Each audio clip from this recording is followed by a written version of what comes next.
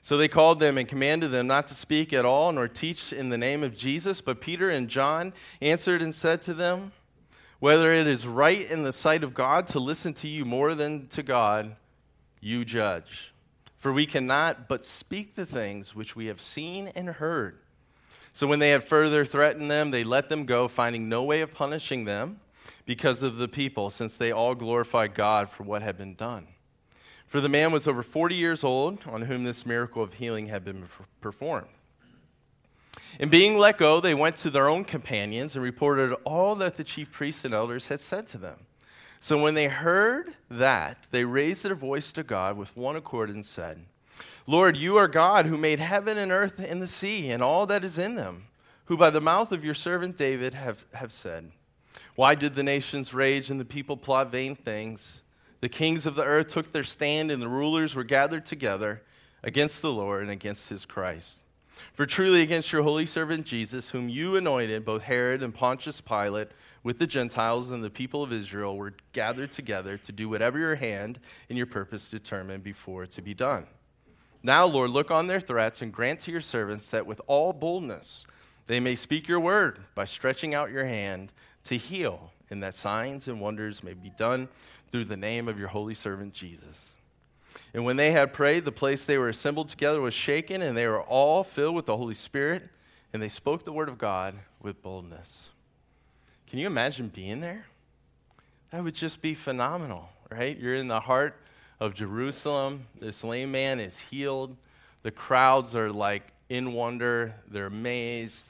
You have the Jewish religious leaders coming to get Peter and John, which was like the supreme court of the Jewish people, the Sanhedrin. And so all this going on, and you have all these people coming to faith in Jesus. It was remarkable. Let's look at this big idea. The Holy Spirit empowers courageous deed and word ministry that exalts King Jesus and his kingdom. Let's start with that first part. The Holy Spirit empowers.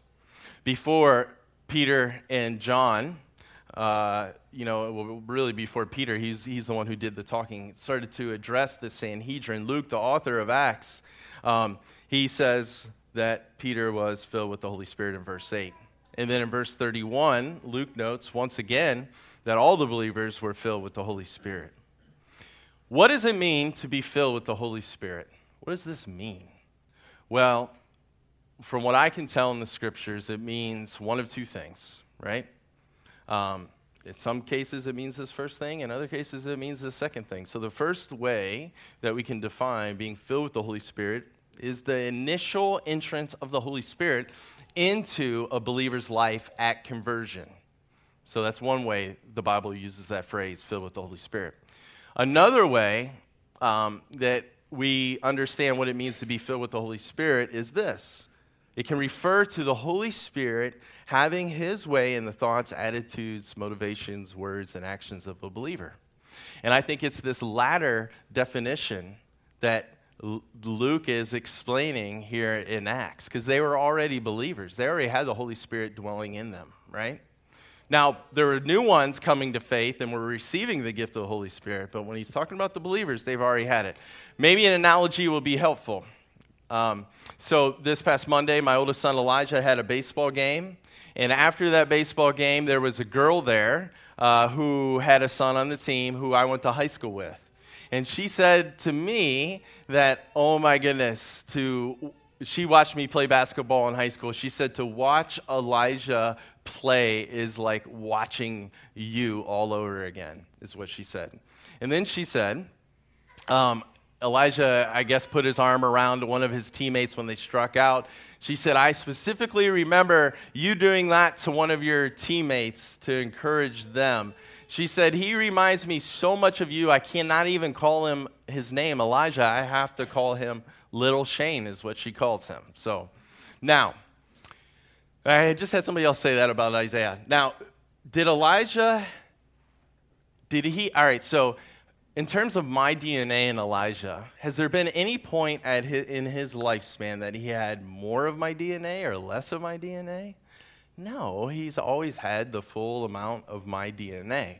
Now, there are times, though, where he is so acting in alignment with the DNA that he has received from me that to really look at him is to look at me, right? I think this analogy, it's not perfect, no analogy is, but I think it's helpful because here's the thing. When we receive the Holy Spirit at conversion, we receive all of the Holy Spirit. We don't receive like part of the Holy Spirit, okay? We receive all of the third person of the Trinity. All of him comes to live inside of us. However, there are definitely times in our life where the image of the Holy Spirit is more reflected in our thinking, behaviors, our thoughts, or in our words, right? So, the Apostle Paul in Ephesians chapter 5, he tells the Ephesian believers, he says, be filled with the Holy Spirit. Now, again, it must mean let the Holy Spirit control you. Let the Holy Spirit control every aspect of you. It can't mean receive the Holy Spirit. They already have the Holy Spirit, right? And then, you know what he said before, be filled with the Holy Spirit in Ephesians 5? Anybody know this? Nobody knew at the last service. Or at least they didn't voice it. Anybody know? Don't be drunk with wine. Now, what on earth is Paul doing here? He's talking about being filled with the Holy Spirit and then not to be drunk with wine. Were the Ephesians raging alcoholics that Paul had to address this issue with them? No. What Paul wanted the Ephesian believers to do is compare and contrast being filled with the Holy Spirit and being drunk with wine. Now, check this out. What happens when a person is drunk? What happens when a person has alcohol just coursing through their body? It takes total control of them, doesn't it? It takes total control of what they see. We've all heard the expression beer goggles, right? It takes control of what people perceive. It takes control of how people walk. It takes control of how people talk, right? Their speech becomes slurred. It takes control of how a person behaves. It takes total control of them. Now, what's the difference between alcohol intoxication and spirit intoxication? Well, the Apostle Paul tells us in Ephesians 5 that alcohol intoxication leads to debauchery, which is an way extreme overindulgence in sensual pleasures, especially sex, right? Spirit intoxication, however, leads to, Paul tells us, knowing the will of God, and then knowing the will of God, and then, and understanding the will of God leads to wise living. I think that's on your screen. The reason the first Christians were able to do such extraordinary things is because they were intoxicated by the Holy Spirit. They were so full of the Holy Spirit that it was controlling their total person, every aspect of their life. So, this is important. It's possible to possess the Holy Spirit but not be filled by it. It's possible to possess the Holy Spirit and not be filled by it. Now, how do you know that you're living filled with the Spirit? Well, the Holy Spirit takes control and has ultimate sway. It has ultimate influence over your marriage, over your parenting, over your way you work, the way you play, over your sexuality, over your finances, your resources. It has it all. Now, it is to say to the Holy Spirit, and I'll quote a song here, you can have it all, Lord, every part of my world. Take this life and breathe on this heart that is now yours. It is to pray sincerely this prayer from Richard Foster. Let me read it to you. Today, O Lord, I yield myself to you. May your will be my delight today. May your way have perfect sway in me. May your love be the pattern of my living. I surrender to you my hopes, my dreams, my ambitions. Do with them what you will, when you will, as you will. I place into your loving care my family, my friends, my future. Care for them with a care that I can never give. I release into your hands my need to control, my craving for status, my fear of obscurity. Eradicate the evil, purify the good, and establish your kingdom on earth in Jesus, for Jesus' sake. Amen. So I asked you this morning Can you pray this prayer sincerely from your heart? Can you sincerely pray this prayer from your heart? If you can't, what barriers are keeping you from being able to just I'm all in, right? What barriers are keeping you from it? The Holy Spirit empowers. The Holy Spirit provides courage. 3 different times our passage mentions the word boldness. The first occurrence is when the Jewish religious leaders marveled at the boldness by which Peter addressed them. The second occurrence is when the believers asked for boldness from the Lord to continue courageously speaking about Jesus, even though they were being threatened by the Jewish religious leaders. The third occurrence comes when Luke says that the believers were all filled with the Holy Spirit and they spoke the word of God with boldness. So the connection is clear, isn't it? The Holy Spirit provides believers with courage to spread the good news about King Jesus and his kingdom. What is courage? What is courage? I appreciate the dictionary's definition of courage. The ability to do something that frightens one. That's what courage is. What I appreciate about this definition is it makes it clear that courage includes fear. Courage includes fear. Courage is doing something that you're terrified of in spite of all that terror. It takes no courage to do something you're not afraid of. And so if you don't have fear, you don't have courage. Courage can't exist if fear doesn't exist. Now, the first Christians showed tremendous courage, didn't they? Think about what they were doing.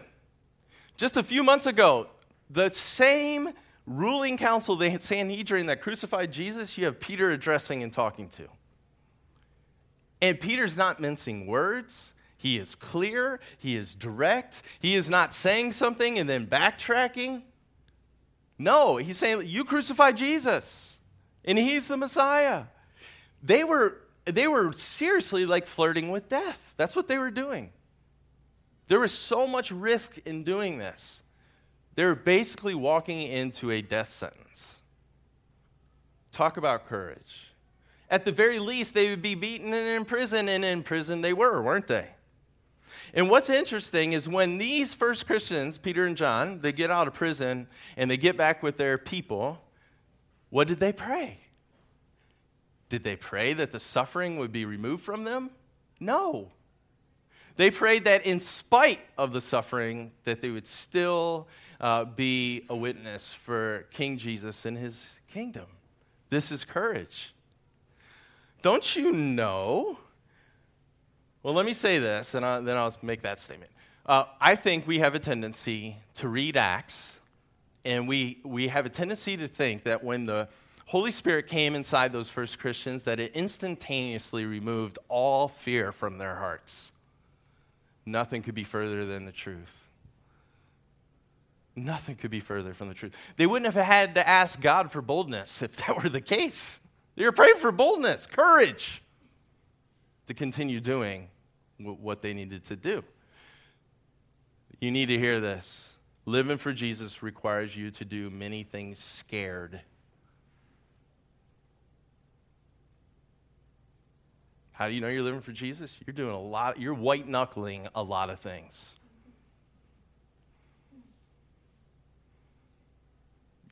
It requires you to do things scared. We have a tendency as people, we want to I got to get over my fear somehow and get to a place where I feel okay, and then I can move forward with what Jesus wants me to do. No. Do it terrified. You know how many Sundays I've gotten up here terrified to preach? I've had panic attacks up here preaching. I've had them before I've come up here to preach. So many Sundays I've white-knuckled a sermon. But I believe God wants me to do it. I do it scared. Right? So let me ask you this. What would you do in your life to exalt King Jesus in his kingdom if you knew you couldn't fail?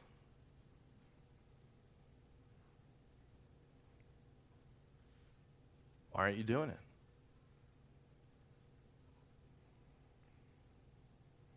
Here's another question. Man, it's silent in here, isn't it? You know what that tells me? The Holy Spirit is moving. Let me ask you another question. How would Jesus live your life if he were you? Dallas Willard said that's a better question than asking what would Jesus do in a situation, because you're not Jesus. What would he do if he were you? If he had your talents, your gifts, your resources, your family, your job, what would he do if he were you? Now, does the Holy Spirit provide us with courage so that we have power to do whatever we want to do? No. The Holy Spirit equips a person for deed and word ministry. Acts 3 records Peter and John healing this lame man. We talked about this, right? And then Acts 13:10 tells us that the crowd, they were filled with wonder and amazement. What was Peter doing when he healed this lame man through the power of the Holy Spirit? He was doing deed ministry. This is what deed ministry is. What is deed ministry? It's meeting the needs of the hurting, the needy, or marginalized through the power of the Holy Spirit. That's what deed ministry is. And here's what we see time and time again in Jesus' ministry and in the ministry of the early church. We see deed ministry opening up the doors, priming the pump for word ministry. It's what we see. It's such a pattern. You read through the Gospels, this pattern's like almost on every single page. Now, we see this in our chapter, right? Like, look, Peter, he seizes the opportunity. Oh, well, what is word ministry? Word ministry is the sharing of the good news about King Jesus and his kingdom, which includes what Jesus has done to make it possible for people to live under his rule and enter his eternal kingdom. In our passage, the deed of healing the lame man, what happened? The crowd rushed over to Peter and John and the lame man. And they're amazed. Peter takes the opportunity now to do word ministry and tell them it was Jesus, the Messiah, who they crucified, who just healed this lame man, right? And then more word ministry happens when the Sanhedrin comes over, and now Peter and John are able to tell them about Jesus and his kingdom. I've personally experienced deed ministry priming the pump for word ministry. So 12 years ago, or so, I was listening to somebody teach, and on the way home, I was absolutely compelled because the teacher was talking about Jesus' authority over illness and sickness, and so I was compelled by a vision that came into my head. I visualized going to my grandfather's house and standing in front of my grandfather, holding his cheeks in my hands, while he sat upright in his chair and praying for him, that God would remove his prostate cancer, right? So I get this vision, and then you start, the wrestling begins, right? Like, is this from you, God? Is this something my mind is doing? That would be really weird. How do I, my grandfather's not a Christian. How do you even bring up the topic? Like, do I call him and like, hey, Grandpa, I'm just going to stand in front of you. You're going to be sitting upright in the chair. I'm going to hold your cheeks and just look in your face. Like, how do you even bring that up? So I'm wrestling, but I felt so compelled, and I felt like, and I was terrified. Like, what would he think of me? Would this rub him the wrong way?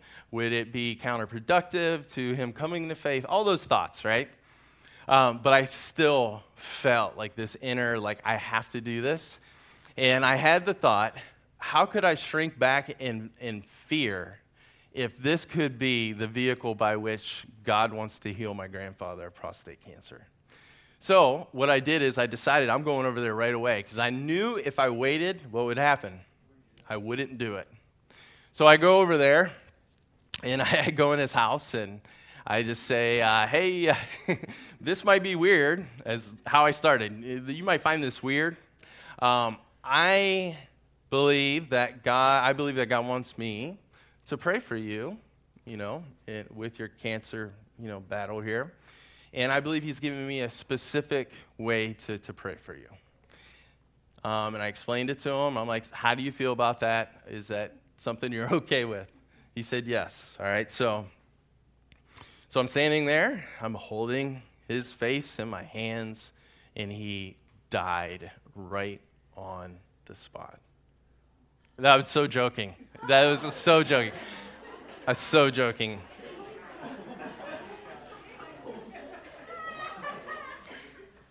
I could not resist that. I'm typing my sermon. I'm like, I've got to say this. I'm laughing at my computer. I cannot wait to say this. Everything is true except that part. So, Isaiah on the way over here, he said, don't ever tell a joke like that again. So anyways, I'm holding my grandfather.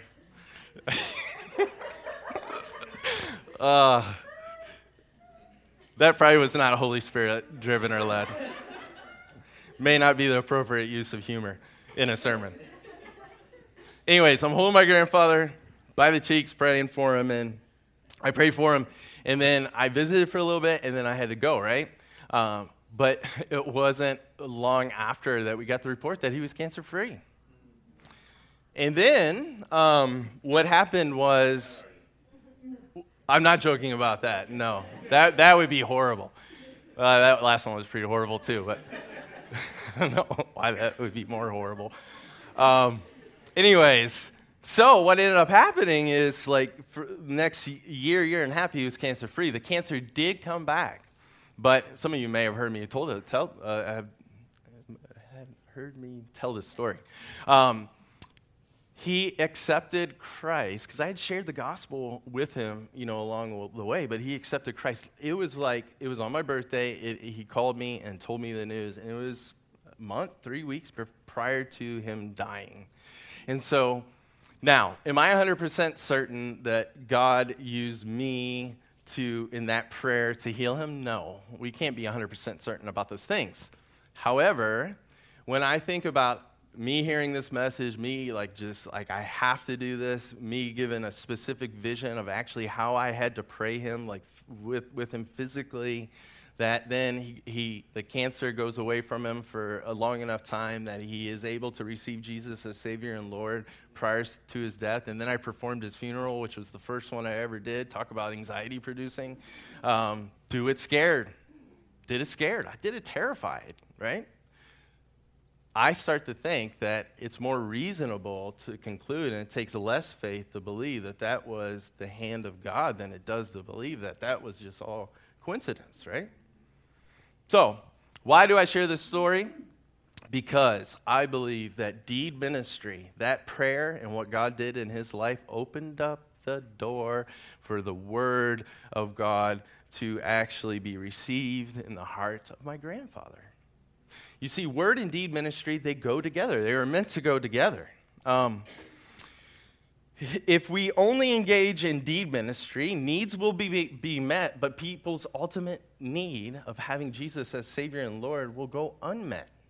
And Paul tells us in Romans 10:17, faith comes by hearing, and hearing by the word of God.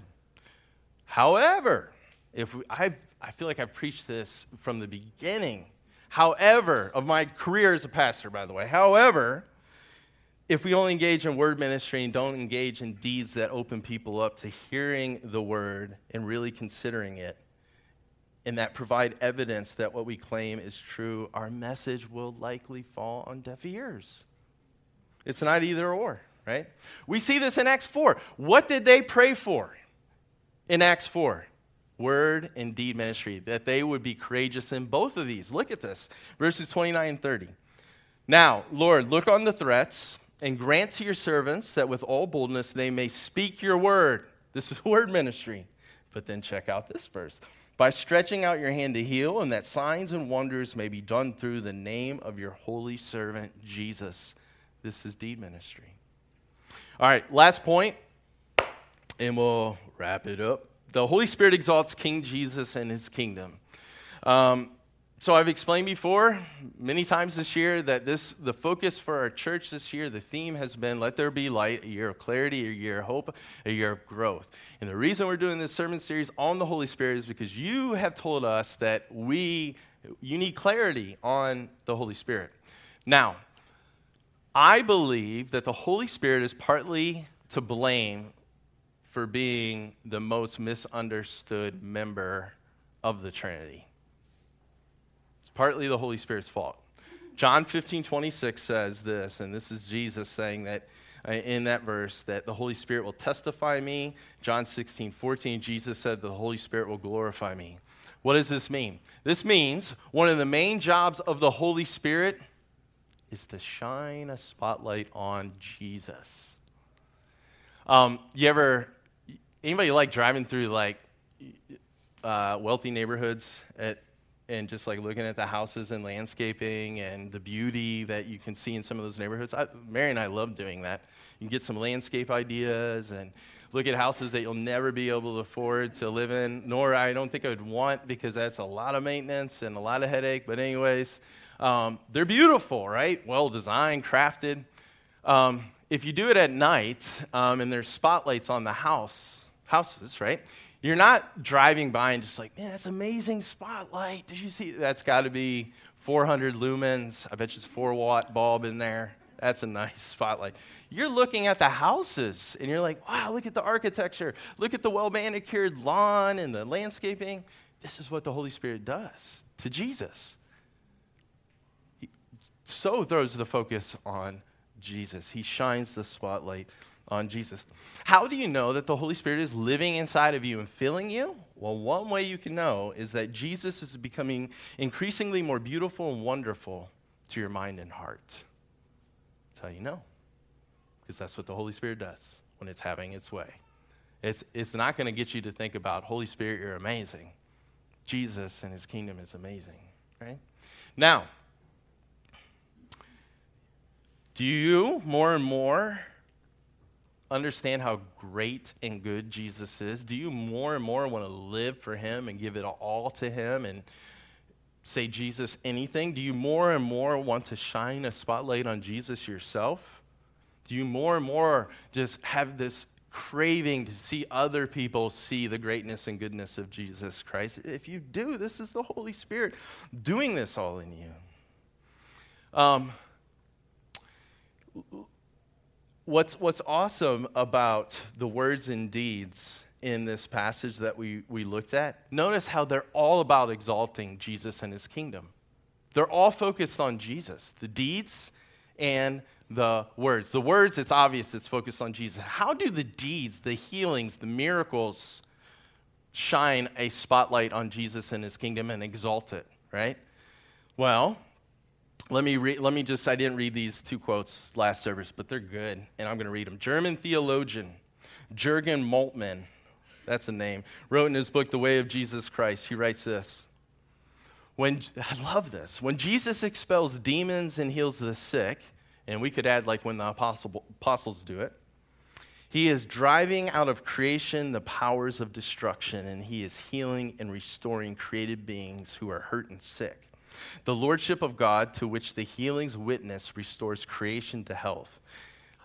I love this part. Jesus' healings are not supernatural miracles in a natural world.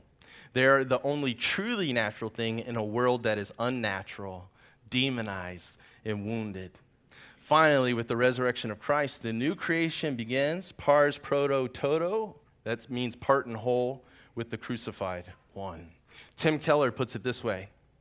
With the miracles and the deeds ministry of the apostles of Jesus, they were all a reminder of what once was prior to the fall, and a preview of what will eventually be a universal reality once again, a world of peace and justice without death, disease, or conflict.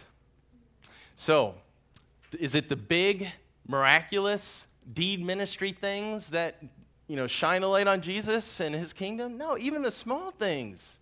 Like when you care for the hurting, when you feed the poor, when any little act fueled by the Holy Spirit to serve somebody else in need points to the day when all needs will be met and there will no longer be the needy.